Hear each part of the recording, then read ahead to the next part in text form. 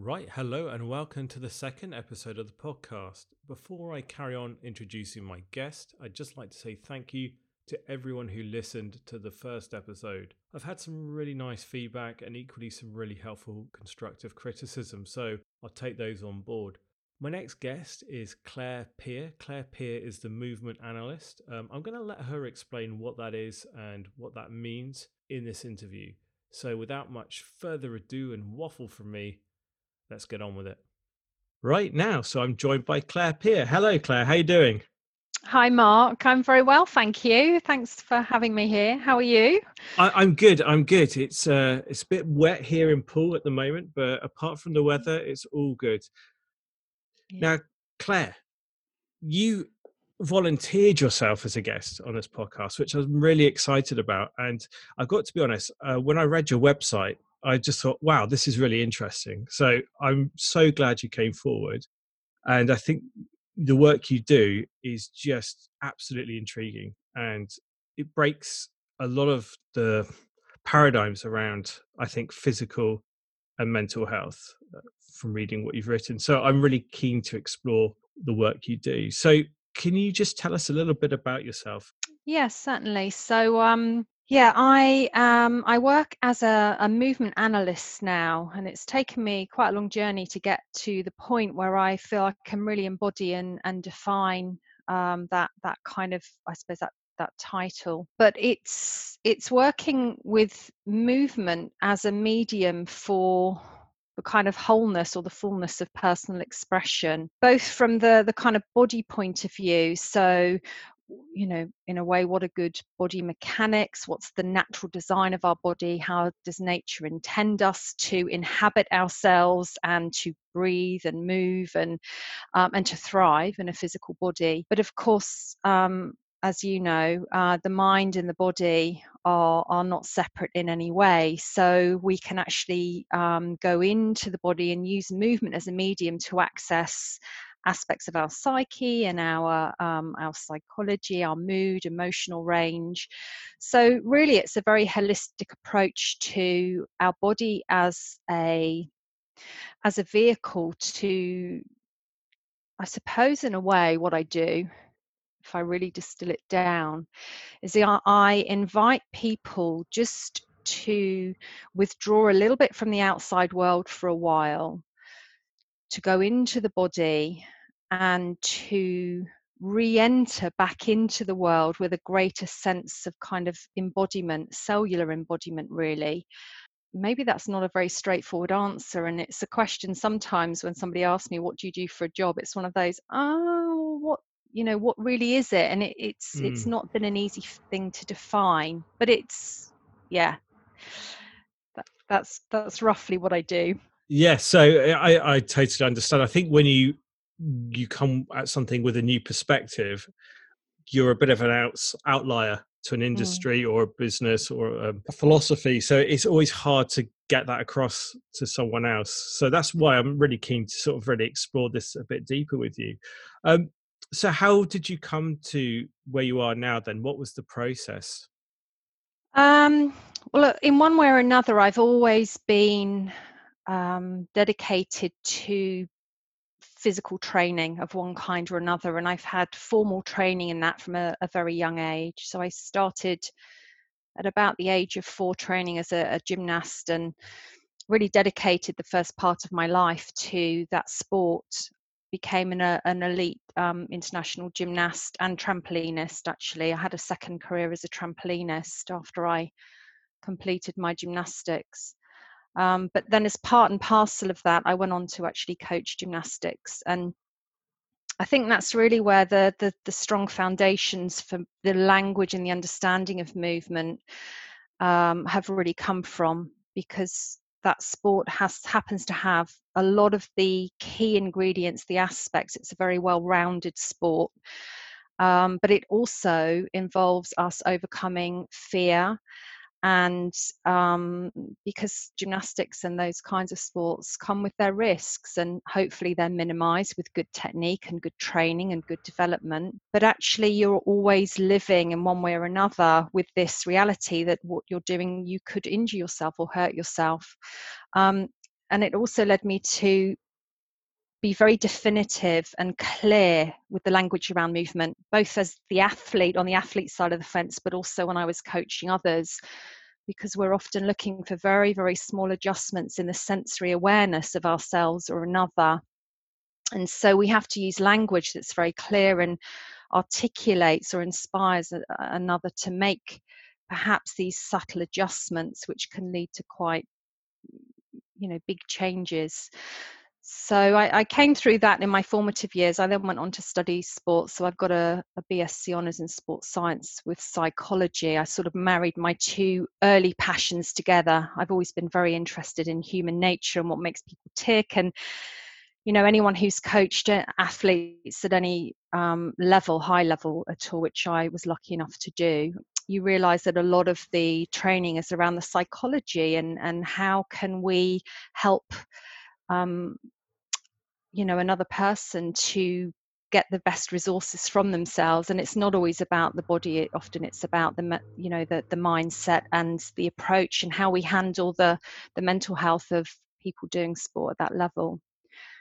So then I went on to work as a strength and conditioning coach. When I had my own children, I sort of took a step back from the very, very full-on career of taking responsibility entirely for elite athletes. And I kind of took a little bit of a background step, although very important step, to work behind the scenes with athletes who needed to improve their physical capacity or who were injured and rehabilitating.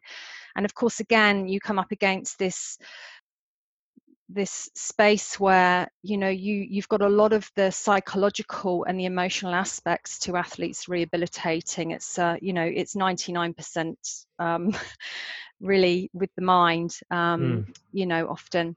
So this kind of, again, this common theme of how can I help another person access the resources within themselves and maximize that. So in one way or another, I've always kind of either done that with myself or been involved in facilitating that in others to help people reach into themselves and draw out resources that are there.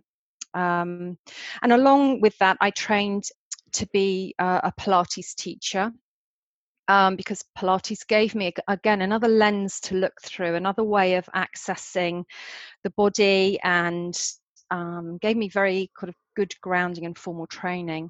And I then went on to work in other and train in other aspects of movement, neurological repatterning work, movement intelligence, Bones for Life, Garuda Pilates, lots of other kind of flavors.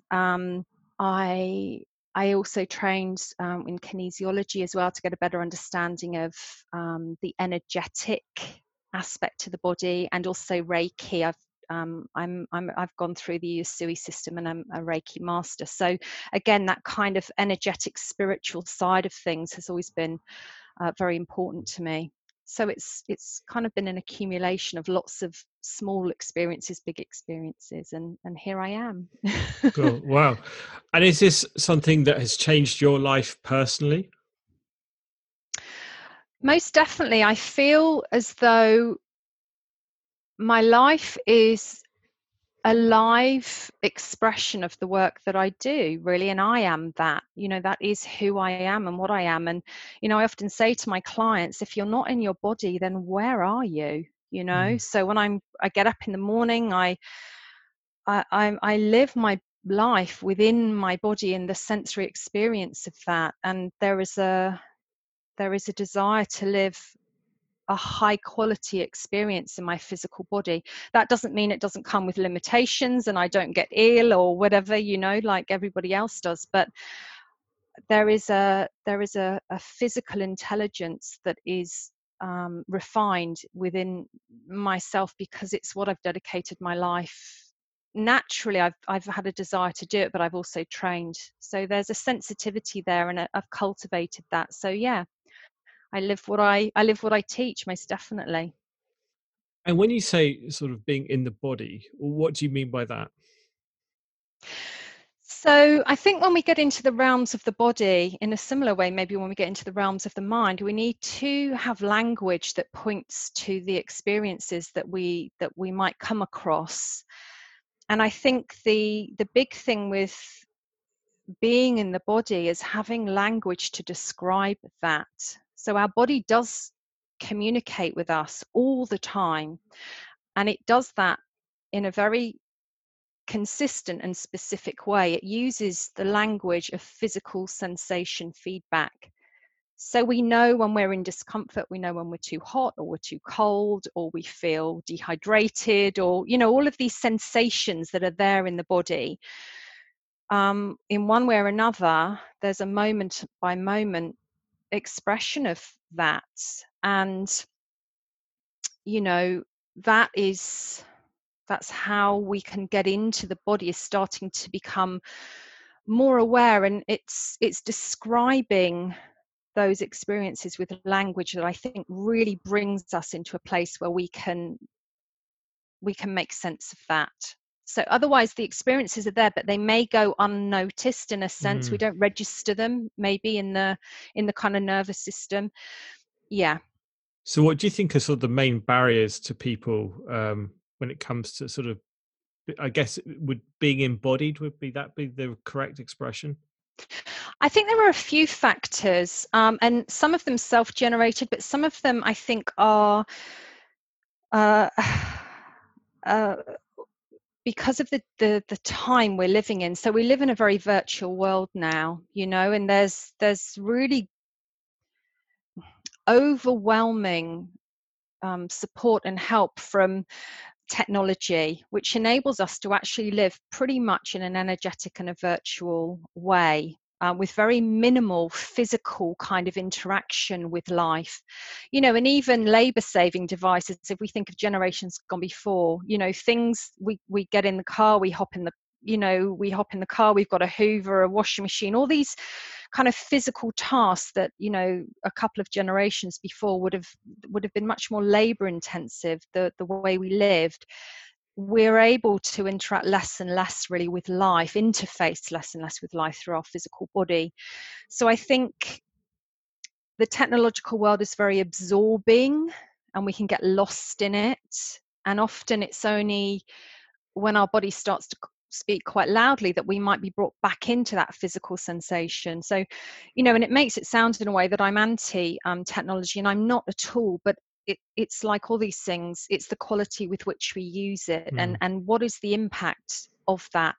So I think that's one thing, but there are also many other reasons. Fear is a big thing regarding the body, overwhelm, not knowing quite where to start, and often people maybe don't know what to do for the best as well. If particularly if the body is not particularly comfortable, or do I move, will that make it worse? Do I not move? What do I do? And often people have very good intentions and want to look after themselves, but actually they're not quite sure how to go about that. And I think that's where this kind of work can really support people to make a start and to get to a place where actually being in the body feels really good and actually quite intriguing and uplifting even, for many people.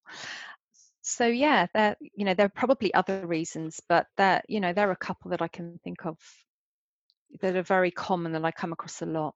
And with regards to sort of modern society, I think you touched upon something interesting there, that we have given all the physical work out to labor saving devices, so we don't have to move in our bodies as much, and then we have to go to the gym to do the exercises that we no longer do because of mechanization. So in fact, we actually haven't really saved ourselves much time in the long run. Yep. Just sort of going into the emotion and the body, how connected do you feel the body is to emotion? It's a really good question, and I always come back to this idea that the body is like a barometer, in the sense that it's recording the emotional expression. So our body will respond to the thoughts and behaviors that we repeat the most often, generally, so that the body over a lifetime becomes the physical expression. It shapes itself. The movement patterns and habits will kind of match what we perceive and what we feel and what we think the most often. But it's recording, it's a barometer, and the body responds as though everything we think is happening now and it's real. So if you have your mind is on overdrive and you have lots of worrisome thoughts, your body can't differentiate, the nervous system in that way can't differentiate between what is imagined anxiety or neurosis or fear and what is actually happening. So it's really like a barometer. It's reading the emotional range like changing weather, so it's seamlessly connected or interwoven. There is no real separation, although we like to say mind and body.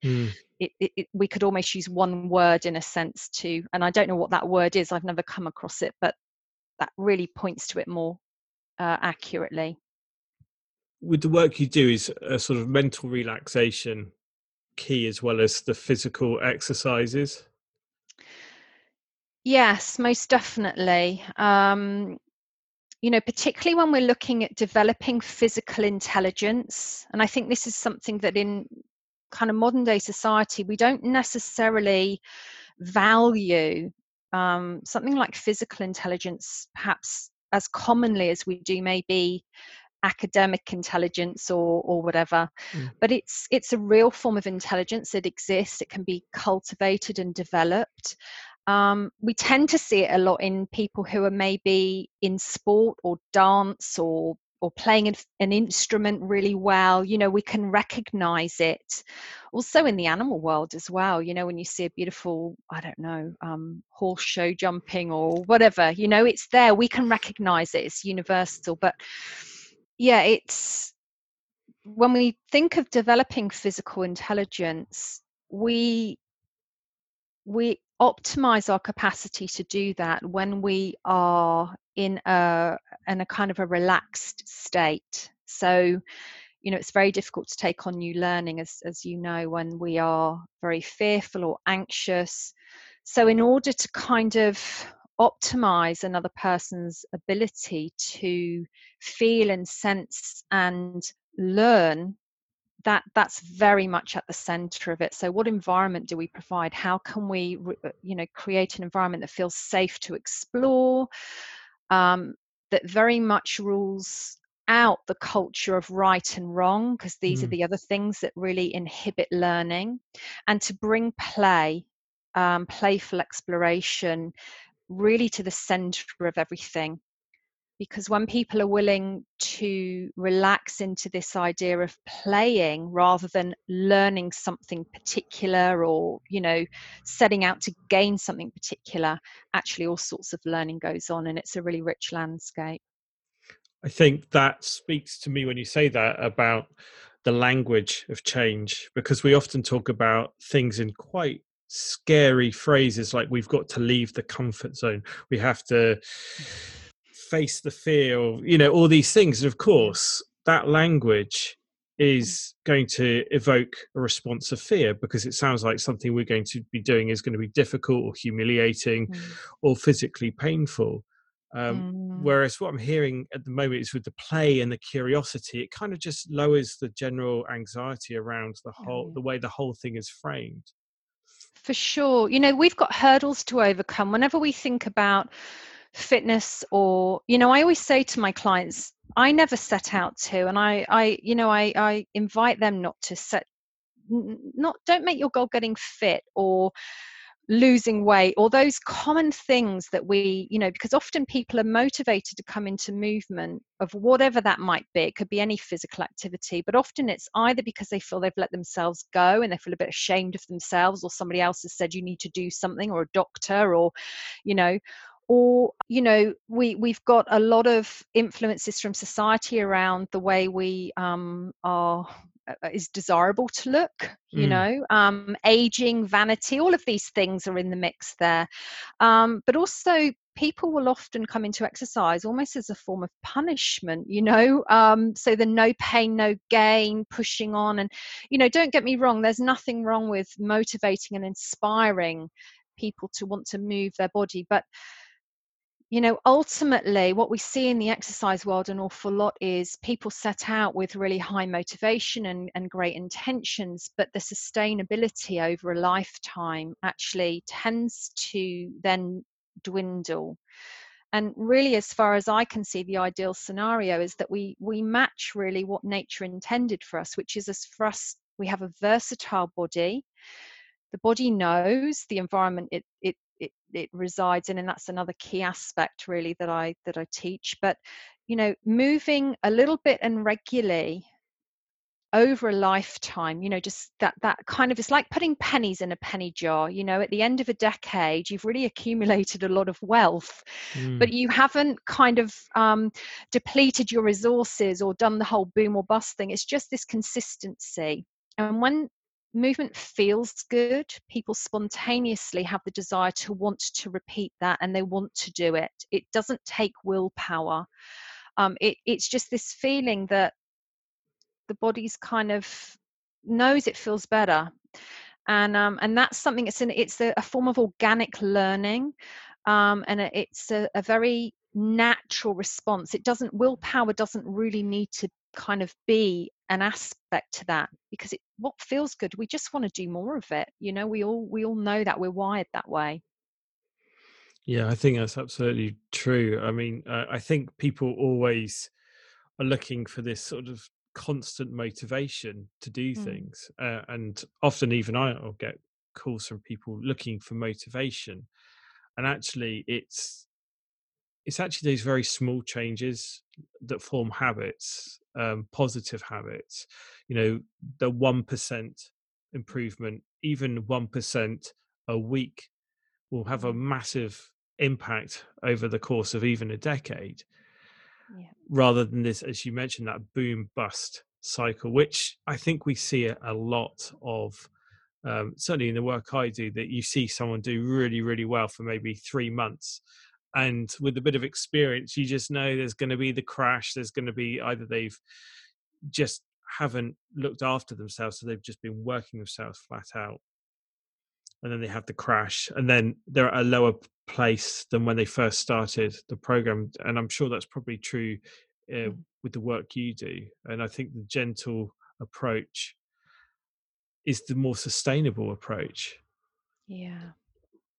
And also, as humans, we're cyclical in the sense that, we live, particularly in England where we live, we have seasons, and you can take the same person in, the middle of January and the middle of June, and they don't express the same way. They don't have the same kind of energy levels, the daylight, the influence of, how much. At the moment we've got, daylight till 10 o'clock at night, but in January it's not that way. And so throughout the seasons, and this is the other thing, the work that I do is very shaped around that. So we know when we're going to ride that spring wave, and we can feel energy rising, and we can take our signals from nature. When nature bursts forth with new life, we're part of that. And so there, perhaps if we're feeling well and there's no reason why we can't, we can maybe push ourselves on a little bit more. But come the darker nights, when the nights are drawing in, and we need to, as one of my clients said really well, and it's always stayed with me, she said, Claire, I need nourishment, not punishment. I like that. And yeah, it's that. So how can we, so through the wintertime months, how can we sustain and nourish ourselves, so that when nature gives us those signals and we do have more spring in our step and more inspiration that comes from the inside, because Mm. we're signaled by nature, okay, we've got a bit more energy available now, okay, well, we can modify what we're doing. So actually it's respecting the seasons and understanding that, we're not separate. We're human beings living on a planet in the cosmos. And if we don't get that, and we try to overlay an exercise regime which is absent of the respect of nature, and that we are one and all the same as nature, then it's quite short-sighted, and it's actually a little bit naive. We must respect those seasons and train our body in accordance with them. So, with the work you do, are there any sort of core guiding principles? Yeah, there are, and the ideal thing really with I think any method is that it is what I would describe as archetypal. And by that, what I mean is although we can apply it personally to individuals, it actually applies universally across the board, So what I've looked to do is to distill the key foundations or the principles of the movement analyst method, which is the method that I've kind of cultivated, to three key principles. So the first one, the primary principle, is that we live in a gravitational field. And when I first say that to people, perhaps if they haven't really considered that before, often there's a little bit of surprise. Why are you talking to me about gravity? Well, if you understand that gravity is a force of nature and it's consistent and it provides a consistent environment, then you can actually start to use that as a resource. So you can train your body in accordance with this environment. It's very much like fish in water. Fish belong in water. It's the environment they know. And if you take a fish out of water, you soon find out that it's not very suited to other environments generally. So gravity is pressing each one of us down to the center of the earth. It's a gravitational pull to the center of the earth, and it provides a relentless downspring. That's all gravity does. And our body knows this at a very primal level. Our evolutionary development has gone on with this understanding. So the first thing is gravity, and the second key principle is our bones. So we have 206 beautiful bones in our body, all shaped and ordered in such a way that they express this innate relationship with gravity.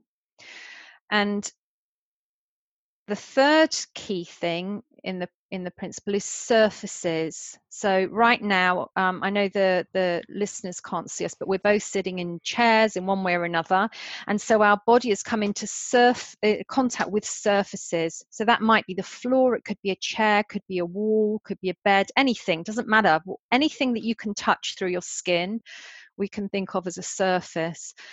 And so with those three ingredients, gravity, our bones, and surfaces, what we can start to do is really bring those ingredients to life and start to learn key movement skills that can either improve things like our alignment and posture, maybe our flexibility, maybe our strength, maybe our ability to relax. We can use those in an infinite, really, number of ways.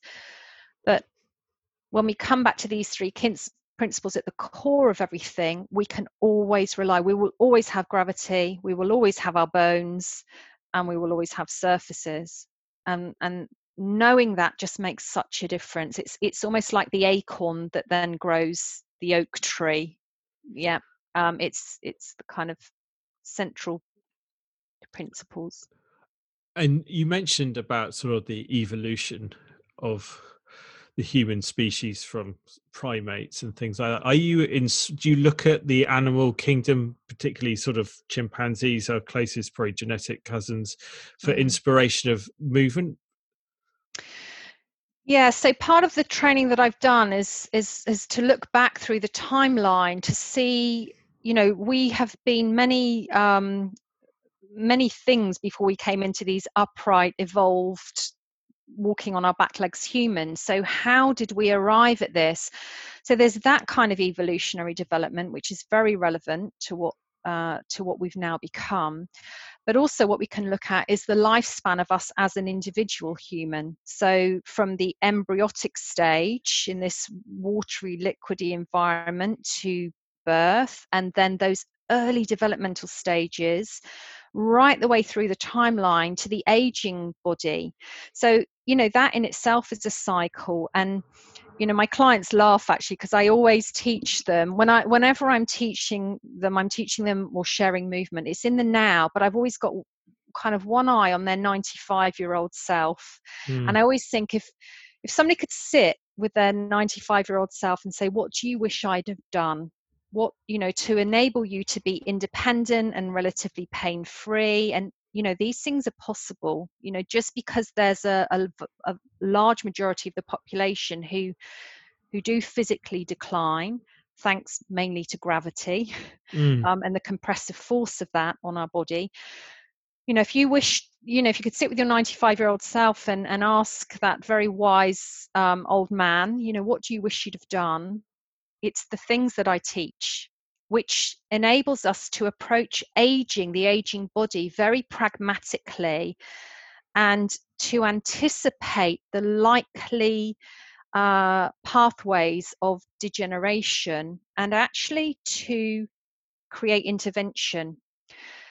So the movement that I teach, I always say to clients as well, it's a bit like movement superfood, or an essential, or one drop. It's very potent. So we don't have to be training our body for hours on end, but with specific techniques and specific understandings, we can start to become much more aware of the kinds of movement patterns and behaviors which can create the decline, and we can create intervention and change that story. We can't stop ourselves necessarily getting ill or having injuries. Life is unexpected, so there's no guarantees, but based upon what we can control, there's a huge amount that can be done to improve the quality of our maturing years, and that is a massive passion of mine. I get very excited about the idea of people, improving their future self. That really does light me up a lot. I love that. And would you say there's sort of a public enemy number one to the work you do? Is there something that you see people do, maybe you see them in the street or elsewhere, and think, if only they knew the damage they're doing to their future self? Is there any particular thing that you could identify with that? There's a few things that, at the end of the day, life is full of repetitive motions. You get up in the morning and there are certain mundane routines that we all do, and they're unavoidable. And so if we actually look at that and we notice the things we do most often, and what is modern day life asking our physical bodies to do, what are we drawn to repeat, then what we can do is to start to create almost like the antidote to that, or balance that out with other things. So what does the body need that it's not getting day to day? So for instance, something very simple is, most of the tasks we do in everyday life, our hands are out in front of us. So you think holding a steering wheel, knife and fork, pouring a cup of tea, typing, holding a phone. So often the chest part of our body is living behind the arms, and the arms tend to go through quite limited ranges of motion. The other thing is that our spine is wired neurologically to follow the movements of our eyes. So when we look down, we're signaling to our body that we're bending in one way or another. We're going to bend or preparing to bend forwards. And when we look up, for instance, we're signaling to our spine, okay, well, we're going to extend or maybe even arch the spine backwards. And so if a lot of our tasks are desk bound and our hands are out in front of us and we're looking down, the spine is going to get a lot of signals, and our body is getting a lot of information based upon those movement patterns. And our body is our body is very efficient in the sense that it will produce what is requested of it. And we know this because when you take young, really fit astronauts and you put them into a zero gravity environment, they come back, if they haven't done their training, and they do now, in the weighted environment in the International Space Station. But in the early days of space exploration, the astronauts would come back and they would have the bone profile of a 95-year-old and not even be able to hold their own weight, and they do need assistance when they come back to this gravitational environment, because the bones have not had those signals. The bones have not been stressed in such a way that they actually produce the right kind of hormones to replenish bones. So we know our body is efficient in that it will only do what's requested of it. So every movement, every gesture you make is a request to your body, and it's listening, it's recording, it's responding. So, and the other one basic thing is we sit a lot. We're addicted to chairs, and chairs are not going to go anyway anytime soon. And the majority of people are never taught how to sit. So I always say to my clients, you're not really sitting, you're standing on your pelvis. You're standing on the backs of your legs. They're your new foundations. Your feet become your secondary foundations. And we can sit in such a way, and these are the things I teach, that really enhances our health and our social interaction. But if you look at a room full of people sitting in a waiting room, most of them are on their phone. Most of them are looking down with a collapsed chest, and they're rolling backwards into the back of the chair because that's what it entices us to do. I can feel myself moving now. I'm being analysed. Even if I'm not, I'm getting all twitchy. So, you get the picture. It's, it's not, sitting is not bad for us. No one posture is bad. No posture is there to be dynamic and expressed. But if you're sitting that way for 8 hours a day, your body is probably going to complain. It wasn't designed for that. So. Yeah. Have you seen a lot more of people with sort of aches and pains now with just coming out the back of sort of the COVID crisis as we record this? But a lot of people have been working from home where their office used to be at work, which was sort of ergonomically designed. And now, even now, I'm having to do this in a spare bedroom on furniture that isn't designed for long-term sitting. Yeah. And I can feel that certainly my neck and my shoulders and back are tighter than they were. Are you seeing more of this at the moment because of this change in working practice? Most definitely. Yeah, absolutely. It's key things like sitting in a way that your pelvis is further away from the ground than your knees. So when we sit, we want the thighs to slope slightly downwards from the pelvis to the knees, because that makes it easier for us to actually stand up on our pelvis, and the height of the desk in relationship and the screen and all of those things. So a lot of people are sitting on laptops, in environments where they're having to kind of almost curl around the laptop to do the job. The bottom line is we are where we are. It's not a perfect world, and it probably never will be. So again, that in and of itself isn't really a terrible issue, as long as you know what to do to counteract that. So a good thing to do is to make sure that you actually, and this is where the understanding of gravity really helps you. So when you're sitting around a laptop and you're curling forwards, gravity is pushing down on you and it's kind of compressing you down. But if you were to then go and lay on your back and open out your arms, gravity is still pushing down on you. But what it's doing is it's helping you to decompress through the front of the spine and to open out. So you can do something like roll up a blanket or a towel that's long enough for your spine, and just place a little pillow under your head and just lay and open out. And 10 minutes every couple of hours even. The other thing is get up, walk away from the screen, and give your eyes something long distance to look at. So even if we look out of a window when we take in a wide peripheral view, the breathing diaphragm of the body changes its tone, and it changes the way we breathe. When we're focusing on something like needle point or little points on a screen where we're really focusing on a small place, affects the breathing diaphragm, it affects the quality of our breath, which then affects the muscles of the neck and the shoulders, etc. So even getting up, going to a window, or getting outdoors even, if you can. But if you can't, just look out of a window and let your peripheral vision kind of replenish and look towards the horizon. So when we look at the horizon, really, that's kind of almost like recalibrating or resetting your eye line to something more neutral. Looking down is an action. So if being at a computer screen, think of that as an action. Okay, how can I come back to neutrality?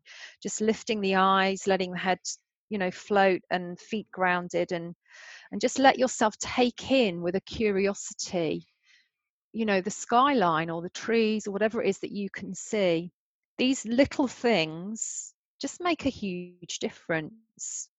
Even walking through a door frame, and if you're tall enough, just taking hold of the door frame and just taking hold of the top and letting yourself just release and hang a little bit, feel a little bit of sense of just giving your body something else with the arms lifted to do. And obviously only doing that if you haven't got injuries that would prevent you. But these are little tricks that you can just like lovely seasoning. Just season your day with these little things, and it makes a difference. It allows you to continue to do your job or the things you need to do without that activity destroying your body, which it can do. And you touched upon breath there. How important is sort of breathing technique to your physical and mental well-being, do you think? Breath is very much like kind of what we might think of as posture. There are many different expressions of the breath, and there's an appropriate way of breathing for every activity we do. And our breath is not the same all day long. But again, if we're very habitual and very sedentary, which tends to be, the kind of expression of modern day humans, we're more sedentary, we're more using our mind in technology. So often we are really not focusing on our breath at all. I have seen over the last few years a real rise in the discomfort in neck and shoulders, headaches, and upper limbs, so arms, hands, and fingers. There's a lot of kind of physical symptoms that I've noticed a rise in it in the years that I've been teaching, as technology has kind of driven us more and more. So, I think it's a case of us, again, just respecting that, technology is moving on at a rapid rate, and our body has got to catch up with that. In evolutionary development, it's a blink of an eye, and our body has not had time to adjust. So how do we meet technology and all that it does for us with a respect for our physical body? And this is why being in your body and having language and sensation to draw upon actually really serves you, because it's like having coordinates. We've got landmarks, we understand, we know where things are, and it gives people reference points. So if people want to find out more about your work, Claire, where would they go? Well, I have a website which is called movementanalyst.com, and I'm on Instagram, and that is at Movement Analyst. I've got to recommend Claire's videos. They are on Instagram. They are really mesmerizing. You sort of you move like a gazelle. Not maybe a gazelle's the wrong word, but it's just the fluidity of the movements is quite remarkable. And I think, crikey, how does she do that? Well, now we know. But it's just for that alone, it's worth following Claire's Instagram. Oh, thank you. Yeah, it's funny how I get that comment quite a lot, actually. It's very mesmerizing or hypnotic almost to watch, because I think when I'm moving my body, I'm not thinking about performing exercises at all, and some things might look a bit like an exercise in a way, but what I'm doing is I'm kind of in the experience of moving, and so I think it has a different expression, a slightly different expression, a different quality than just exercise reps. And I've done all those in the past. I've done enough exercise reps in my life to, I've got the t-shirt, and it just doesn't excite me anymore to kind of approach movement from there. I think when we've been moving our body for a long time or training a long time, I think at some point you get to know yourself through movement, and then you drop into a deeper exploration of yourself. And I think that's what comes through in perhaps in the movement videos is, the intention or the expression behind that. And actually, I'm just playing, I'm doing what I've always done. I had a natural desire to move my body when I was really little, and that's never gone away. It just, it's just been a natural place for me to go. I find stillness in movement as well, which is lovely. It's a really nice to feel that stillness in my mind through movement. So and others do too as well when I'm teaching them. Well, that's fast. Honestly, Yeah. it's honestly such a fast. Oh, I think the audio just went a bit funny there. I think it's such a fascinating area, and I'd certainly will definitely come and check out your work because I've got some issues with my shoulder and upper back, and I want to be able to make hypnotic videos as well of me I can show you how to do that. rolling around in the garden. Neighbours phoning up the sort of local mental health hospital. But Claire, thank you so much for your time. I really appreciate it. Oh, thank you so much for taking the time to to interview me. And I know I did invite myself to come and be interviewed by you, so No, that's fine. That's fine. Do you know, it sort of saves me a invited job. myself to the party. No, Yeah. that's fine. It saves me a job because actually, when you're the first thing you do, obviously, you reach out to all the people you'd like to speak to, and obviously, some people can, some people can't, some people can only do it in 6 months' time, that kind of thing. Yeah. And you know, I try to make this as broad in genre as possible, so it's just different each week in some way, shape, or form, rather than sort of the Mark Chappell show. And it's really nice that you did that because it opened up the idea that actually it'd be quite nice if more people just said, "Hey, I've got something I want to share, a different idea on something," and they just step forward. So if anyone's listening to this and they think, "Oh, I quite like to come on and have a chat or sort of speak my truth, as it were," then please do get in touch and we can make this happen. It's great. It's one of the greatest things, even after one episode, is the number of people who make contact, and you Yeah. sometimes think you're broadcasting into the void, Yeah. and you think, could this ever be worth it? But even if one person finds something that's been said useful, it's so worth it. So, and I found this fascinating personally, and it's made me think about the way I sit, the way I even just conduct myself on a daily basis physically. So thank you very much, Claire.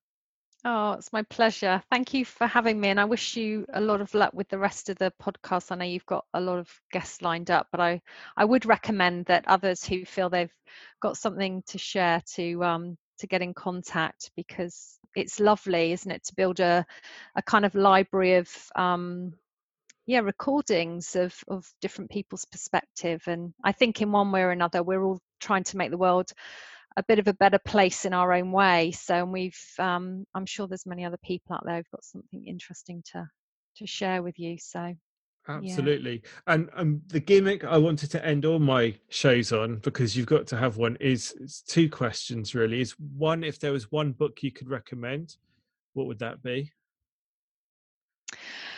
I think Mindful Spontaneity by Ruthie Alon. You can get a hold of it. There's probably not a huge amount of copies, so have a little look on Amazon. I think you can. So I was very, very lucky to have been trained by Ruthie Alon in her Bones for Life movement intelligence work, and it really was a turning point in my life for me. I was in a real phase of I had extreme burnout when I met Ruthie, and she really did turn my life around and my perception of how to be in my body. I thank Ruthie every day, and every day that I am teaching, I was inspired greatly by Ruthie. So it'd be Ruthie Alon's Mindful Spontaneity would be the book I would recommend. Lovely. And if there was one message you could share with all the world, what would that message be? Love the skin you're in, just love the skin you're in. Your body is brilliant, whether you have come to really embody that belief or not. The fact that you're here, you're unique, you're breathing, you're alive. Just love the skin you're in, and don't ever let anybody else define your shape, your size, your color, whatever. We're here, we've got this opportunity for life in this body, and no matter what that looks like for you, just love the skin you're in. I'm so passionate about that message. Wonderful. Well, Claire, we've got to go, but thank you so much. I'll put all the links to your website and your Instagram in the show notes so people can find you and they can watch your videos, your mesmeric videos. Thank you. I look forward to seeing yours, Mark, up on your page soon. I'll keep an eye out for those. Yeah. I'm not sure the Instagram's ready for that right now. Never say never. I don't think they do X-rated videos. Anyway, on that note, on that bombshell. You've embarrassed yourself now more than me. Yeah, to be honest, it's a common occurrence. Thank you very much, Claire. Oh, my pleasure. Thanks, Mark. Bye-bye. Bye.